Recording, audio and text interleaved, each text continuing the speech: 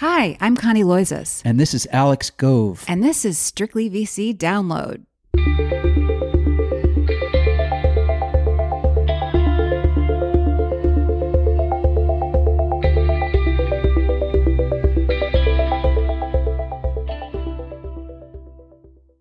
Hi, everybody. It's certainly been a crazy week.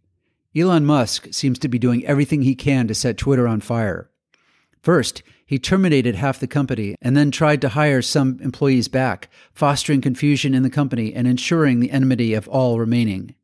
Then he launched into a plan to charge users for blue check marks that certified their identity, only to undermine the initiative by issuing gray check marks for free to media outlets like the New York Times, governmental entities such as the United Nations, and politicians like Alexandria Ocasio-Cortez. Please note that Twitter will do lots of dumb things in coming months, Musk tweeted by way of explanation. But perhaps the most dangerous thing Musk has done is attract the attention of the Federal Trade Commission. In 2011, Twitter signed a consent decree with the FTC requiring it to adhere to certain privacy standards. If it does not, it could be liable for hundreds of millions or billions of dollars in fines. We are tracking recent developments at Twitter with deep concern, an FTC spokesman said in a statement on Thursday. No CEO or company is above the law, and companies must follow our consent decrees. A revised consent order gives us new tools to ensure compliance, and we are prepared to use them.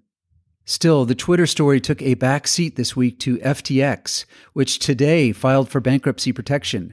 FTX was closely allied with Alameda Research, a hedge fund controlled by Samuel Bankman-Fried, FTX's CEO.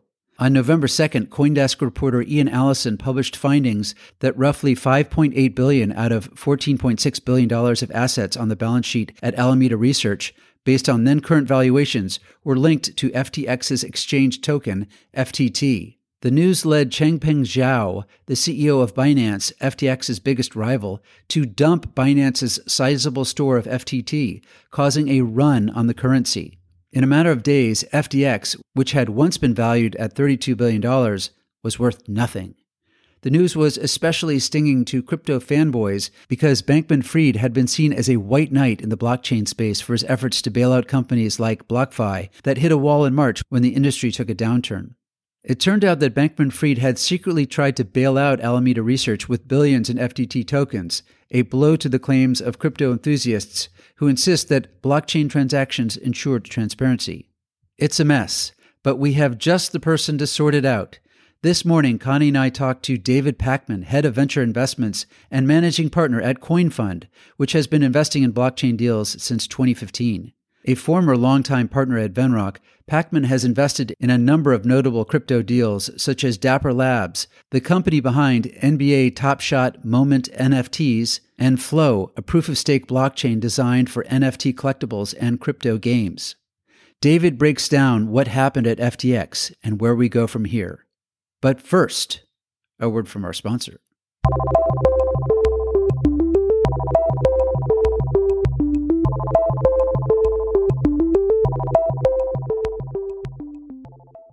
Vauban from Carta. Set up your next SPV in 5 minutes. Vauban, the leading VC platform in Europe, was acquired by Carta to introduce super-fast, low-cost SPVs in the U.S., plus bring international funds and SPVs to the Carta platform. Vauban from Carta is the all-in-one VC super app to launch your first 100K angel syndicate or manage your next $1 billion VC fund. Set up your fund, raise capital from your LPs, issue capital calls, and more, all in a few clicks. Together, they've structured 1,000 plus SPVs and raised over $2.5 billion through their platform. If you'd like to learn more, please reach out to www.vauban.io/strictlyvc. That's www.vauban.io/strictlyvc.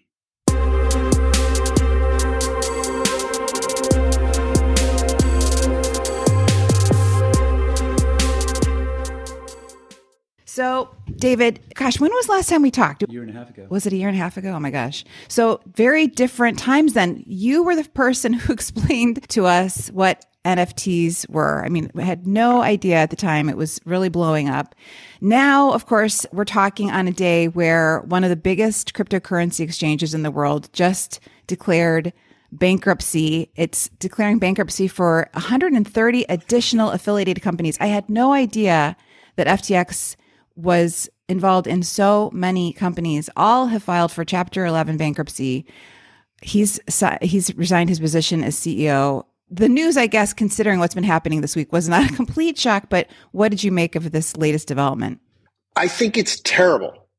I think it's absolutely terrible on a bunch of levels, not on every level, but on a bunch of levels. So what is terrible about it? Well, it was an entirely avoidable tragedy. This failure of the company was brought on by a bunch of flawed human decision-making, not brought on by a failing business. Mm-hmm. The core business was doing great. In fact, it's highly profitable, growing, even in a bear market, doing really well. One of the most used non-US based crypto exchanges and with a big derivatives business. Really interesting company, wrote a lot of really good software and was growing. And that was working completely fine. It's not like it was running out of capital or a victim of the macro environment, but its leadership, with almost no oversight, apparently, made a bunch of terrible decisions and did things really wrong. And that's what's bringing the company down. So the tragedy is how avoidable it was. And think about how many victims there are. We don't know if there are hundreds or thousands of customers will be affected. Are they going to get 100% of their funds back or not? We don't know that. The employees and the shareholders all super harmed. So it's terrible. I also think it's super negative for headlines and the reputational harm to the entire crypto industry, which already suffers from the questions about, like, isn't this a scammy place with scammy people? And this sort of Enron-esque meltdown of one of the most highly valued and arguably most successful companies in the space. It's just really bad, and it will take a long time to dig out of it. So I'm super disappointed by that. But what's the positive?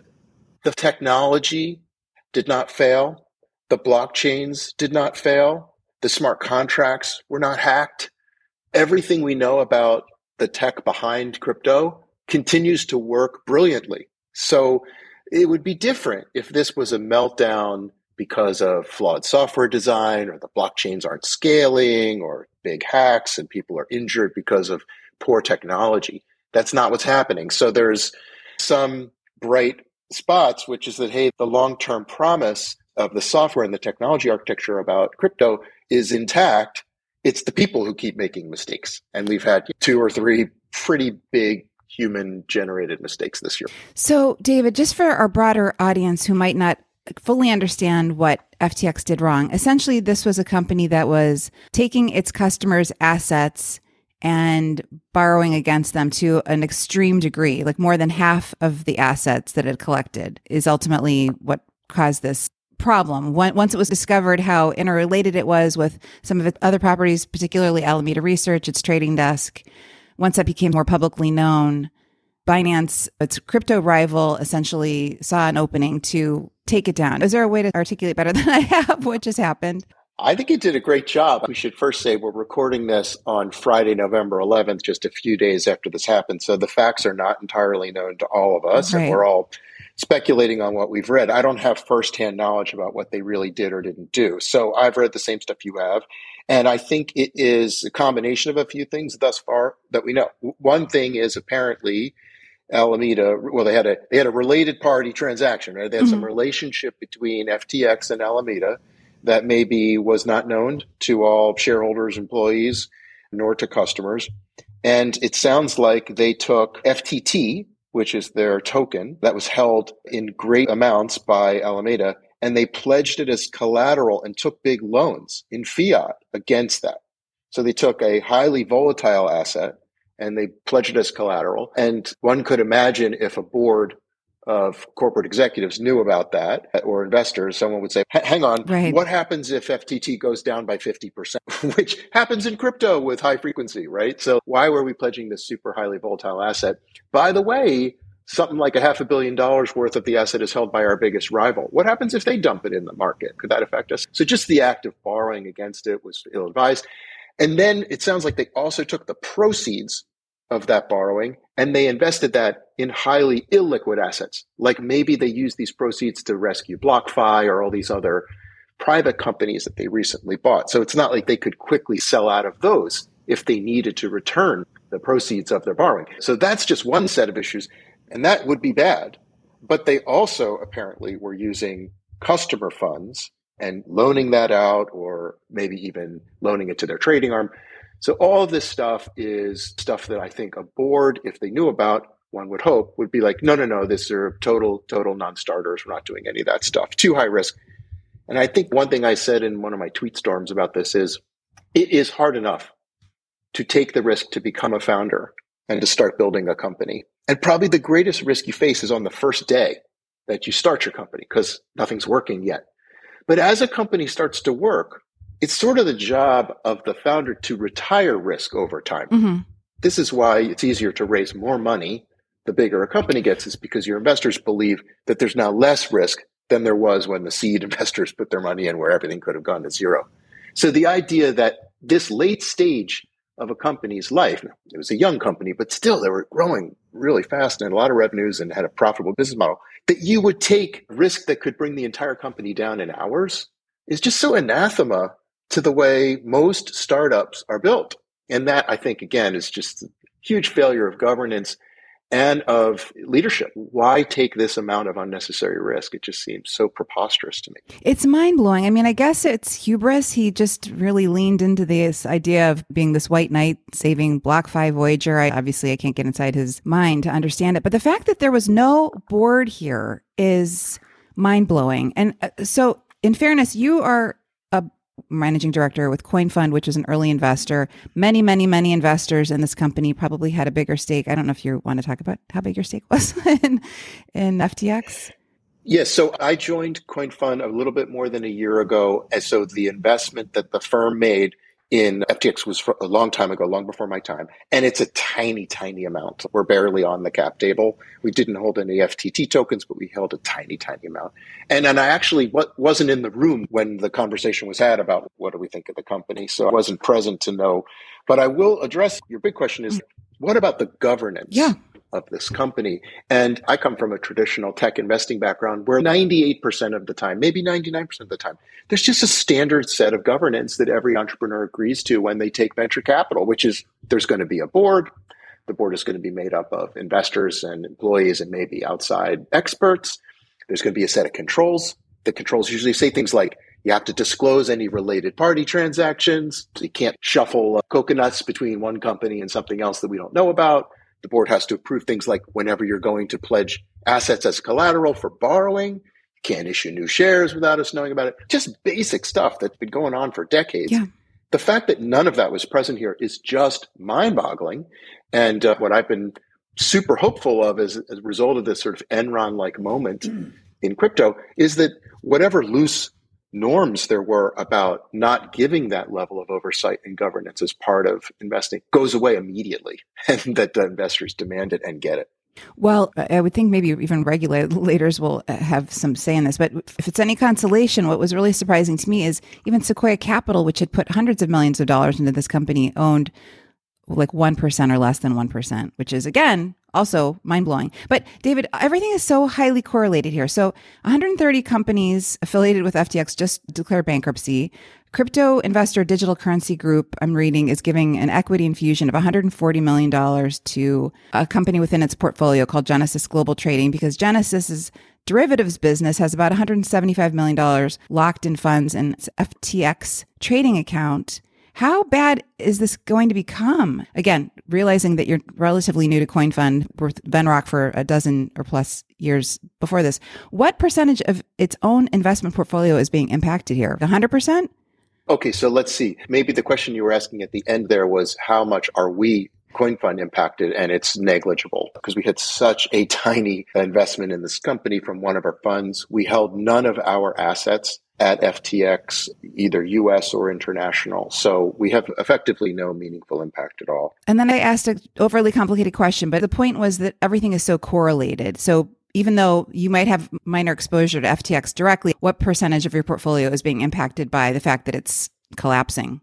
Yeah, so first, I don't think any of us know the full long-term impact of what's happening here because there's some contagion, right? Like how many other funds and companies and investors have assets at FTX, and how long will it take to get those funds back, right? One must assume that the entire thing goes into a massive bankruptcy proceeding. This takes many months or years to unwind, and so there'll be this uncertainty, not just about when you're getting money back, but how much you're getting. And so your level of exposure pain is somewhat unknown, I think, today. And that explains maybe the DCG news you pointed to, that their cash infusion to one of their own companies because they had a bunch of assets that aren't coming back for a while.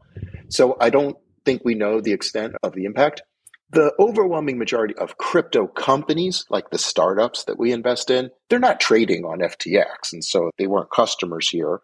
But one thing that FTX was very useful for was providing a launching pad for tokens to become liquid, and then either making a market for those tokens or at least providing a place for them to trade and providing liquidity.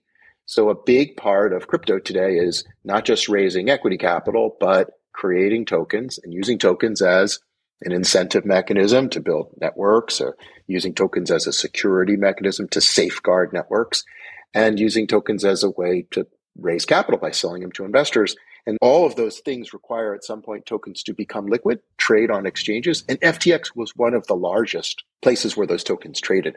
Now you lose that.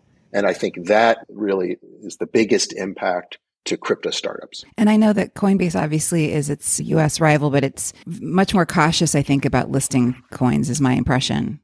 Exactly right. And so they list way fewer, and that's probably a really good thing. But what you just pointed out will be a big reset, especially for US-based crypto companies, knowing that the bar is even higher and the places where you can list them in the US even fewer. And outside the US, I mean, FTX have a US entity, but they largely operated outside the US. And so that exchange will not be a place that you can list tokens anymore. David, if I could just ask about governance again. You said that one of the major failures with FTX was a failure of governance and leadership. And you pointed to the fact that there isn't a board. I've seen that a number of VC firms have made investments in these crypto companies through simply buying coins and not buying equity in the companies, and therefore not really playing a role in governance in these companies. Do you expect that that will continue and that VC firms will continue to simply buy coins and not actually participate in the governance of these companies? Thank you for pointing that out, Alex. I think absolutely we should expect a reset on both equity and crypto-based governance that either is in place or becomes in place when an institutional buyer makes a reasonably sized purchase. Just because they're tokens doesn't mean there's no governance. A lot of times token-based ecosystems are governed by foundations, and those foundations have boards, and sometimes crypto networks are governed by a governance protocol or process where people with more tokens get more votes. And so there is governance associated with token ownership. It's not always zero. But still, your question is a great one, which is, won't investors demand more say, or at least some protections against bad action, right? That's the basics of what's needed here. And this is what I'm hopeful of and pretty excited about. I mean, in the early days of .com, you had a lot of hand-waviness like, oh, but tech's different, .com's different, it's all different this time. And of course, it was not. All tech companies require this oversight of traditional non-tech companies needed too, boards and investor protections and good behavior by executive teams and an ability for boards to fire bad actors. So we should expect a reset and hopefully no more of this like, well, crypto's different. We don't have boards and you don't get those rights.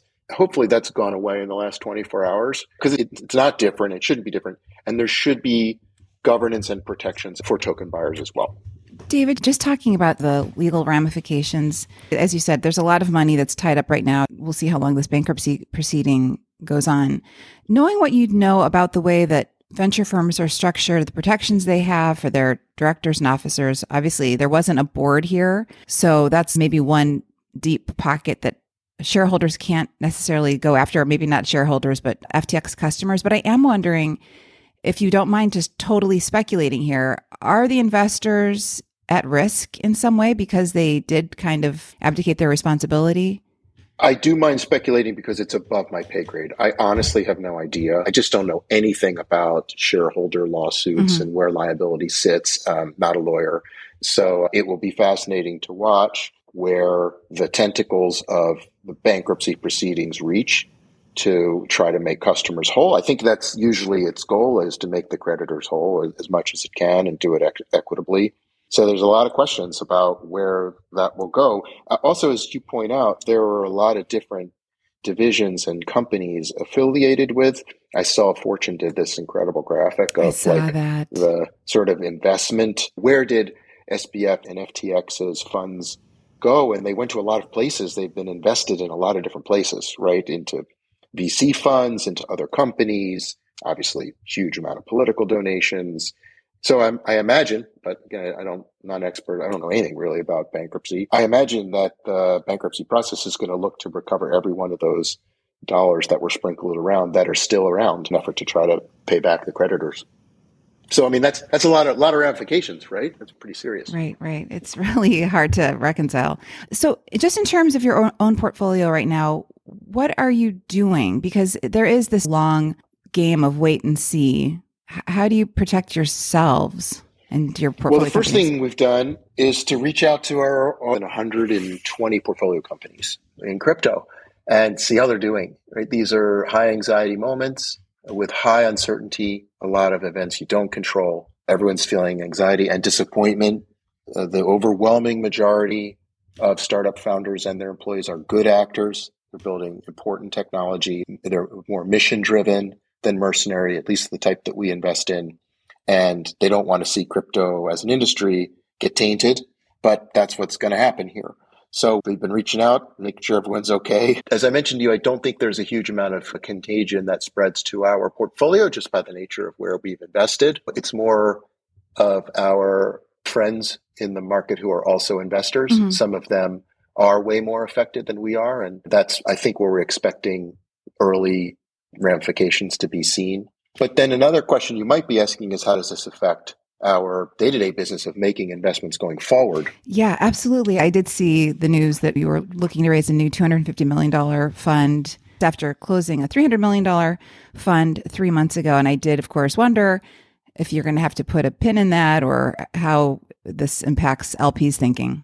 We've talked to a lot of our LPs in the last 48 hours. And first, I think most people are processing. They're asking, like you're asking, like, what happened here and what's your view on why and how likely is stuff like this to happen again? So that's the first set of questions. As I said, I think late stage capital will freeze up for a little bit here. The dust really needs to clear.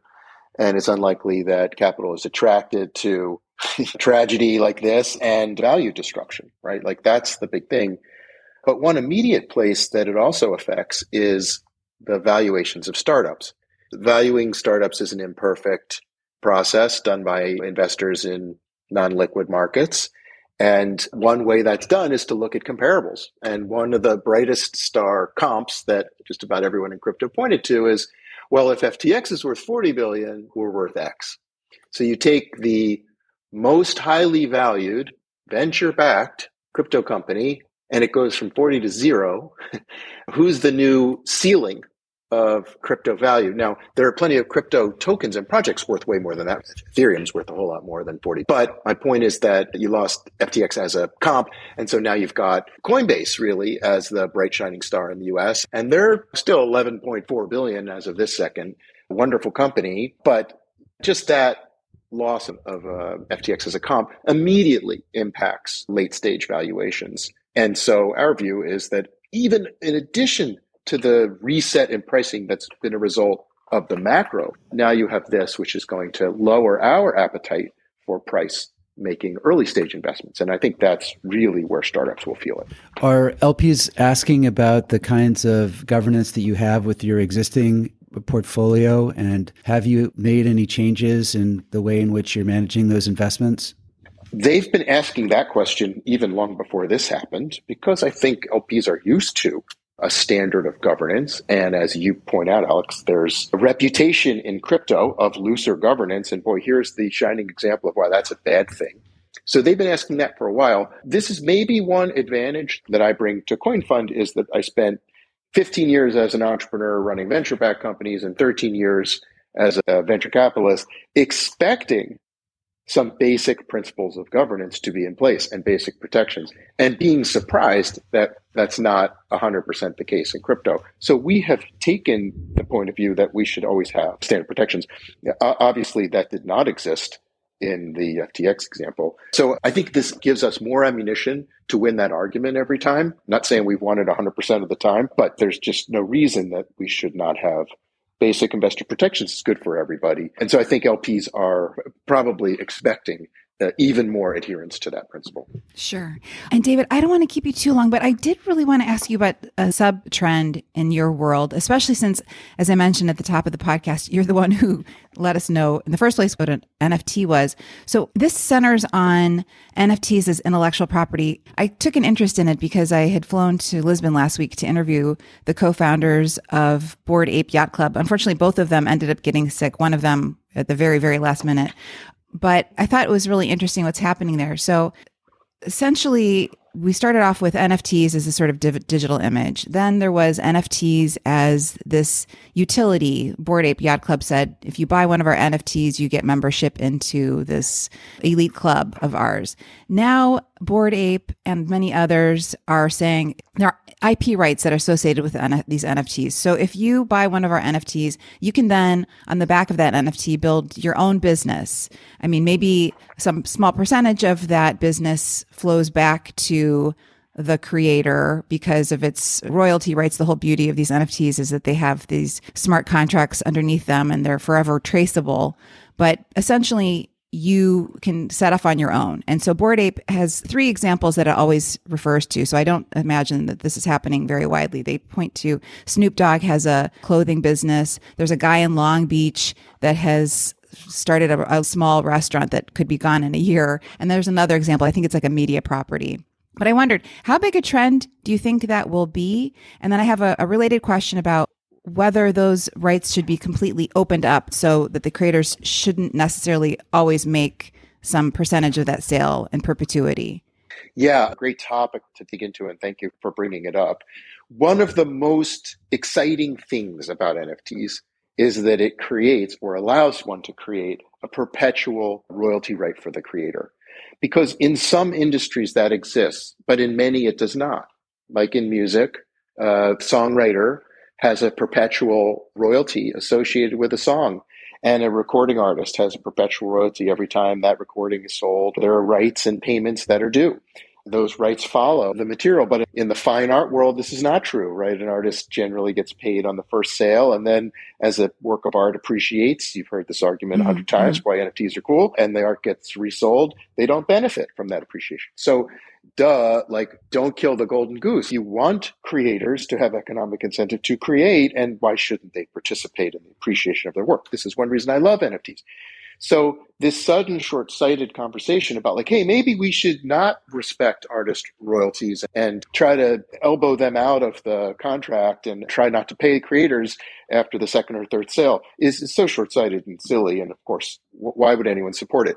There are some exceptions that maybe make some technical sense.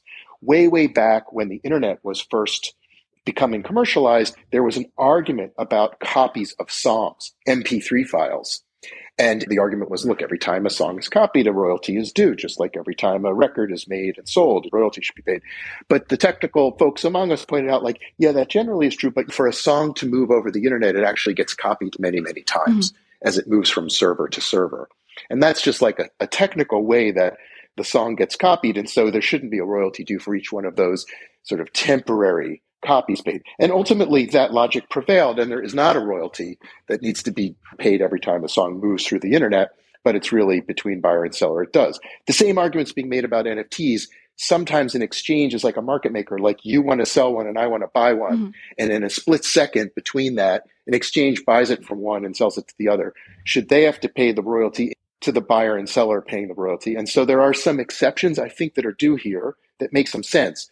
But boy, the idea of really depriving a creator of their royalties over the life of their work is so silly and should be eradicated from people's thoughts. Yeah, I just saw that. I mean, so to me, of course, like I said, I don't follow the space very closely, so it was sort of a new concept to me. But I'd seen a copyright classification, and it was Coco, where a creator can share content for any purpose, even commercially, and then anyone can use it in any way they like, including to reproduce, publish, modify the work.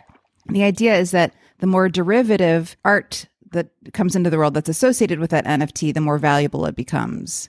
If it's not limited to the NFT owner. And you're saying you think that's BS.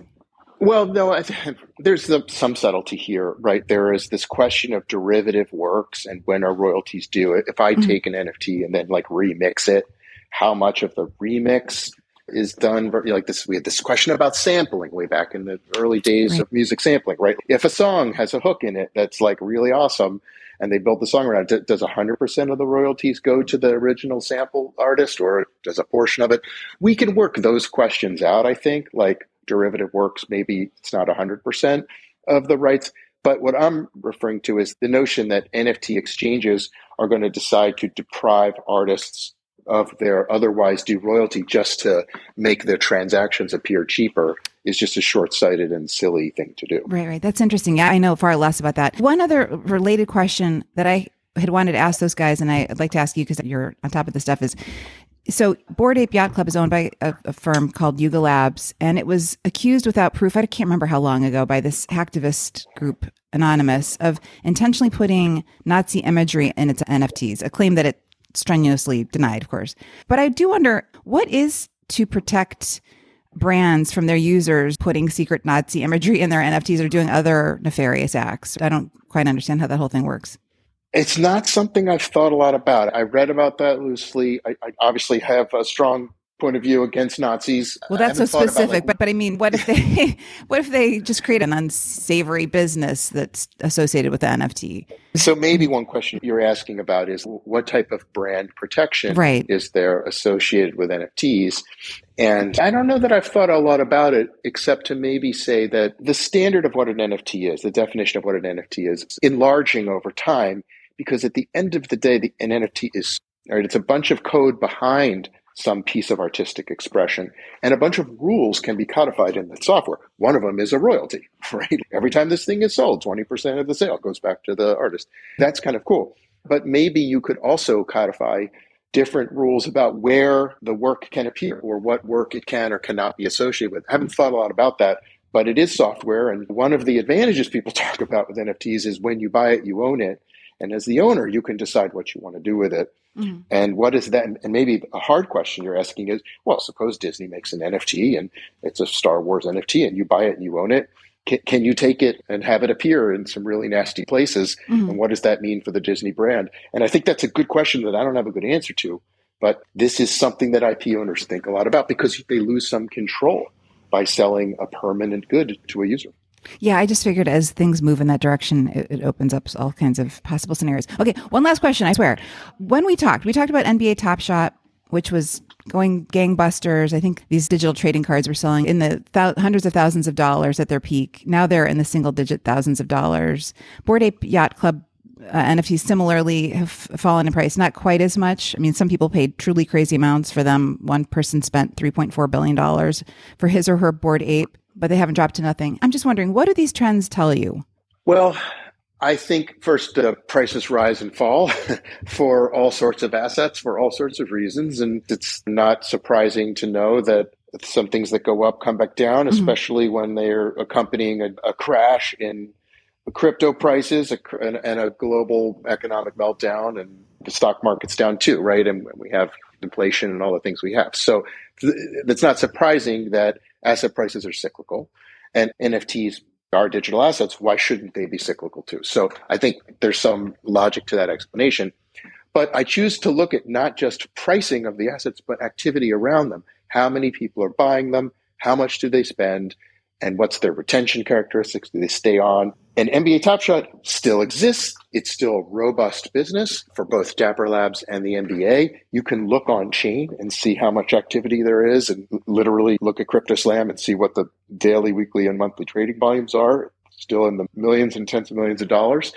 And they've also launched NFL All Day, which is one of the most successful new products launched this year. Really great numbers around that too. So despite crypto prices and NFT prices having fallen so much, consumers are still resonating with this. And there is some argument that lower pricing is good also because it can let more people participate.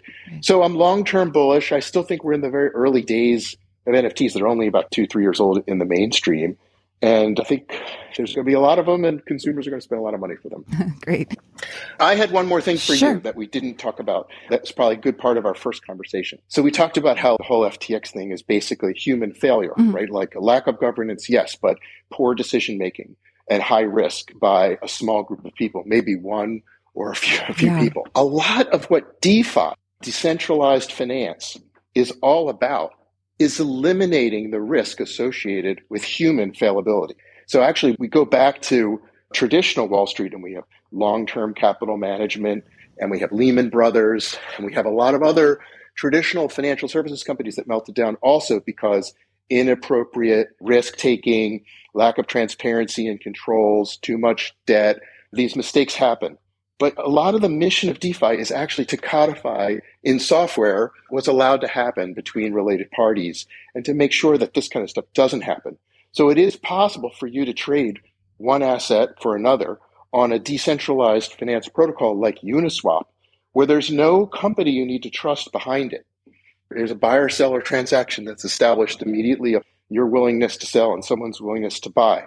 And there's no risk in between that someone's going to take the funds in between and go fly to the Bahamas or borrow against it. So the mission of crypto and what a lot of people are in it for is to actually prevent this from happening, which is, of course, the terrible irony here. Yeah. That I think is important to point out is if you don't like what happened, and it doesn't just happen in crypto, actually crypto is a potential solution for these temptations of governance and bad acting. That's a great point. I frankly still need to understand that better, but I appreciate mentioning that. And in addition to Uniswap, I've of course heard of that brand, but who are the other big players here? There's a bunch of protocols because these are not really companies. They're protocols that are decentralized and governed by its users. Compound, for instance, is an OG DeFi protocol that helps enable loans. And Uniswap is a decentralized DEX, a decentralized exchange, so that your people can buy and sell digital assets without, some company custodying the assets in the middle. Right.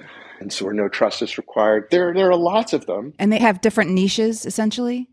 Yeah. Some enable fractionalization, some enable group ownership, some enable trading, some enable borrowing. In fact, just to bring the conversation full circle back to NFTs, suppose you buy a bunch of NFTs and you don't want to sell them, but you'd like to borrow against them because they're worth a lot of money. Mm-hmm. Well, rather than trying to find a human who's willing to loan to you or a company that sits in between you and another human, there are they're called NFT financialization protocols that will let you lock your NFT into a smart contract and let you borrow from another user without risk that you'll default or they'll default. And this is, again, fully automated. And so I think that's an interesting long-term direction that actually has lower risk than the human fallibility that we're seeing. Well, I should already know more about this, but maybe we can talk again in a week and you can, I'm kidding. I will come back. I'll come back anytime. I love talking to you. Love what you guys do. You're an important resource for all of us. So appreciate it, David. Great talking to you. Thank you. Yeah, you too. Thanks, Connie. Thanks, Alex.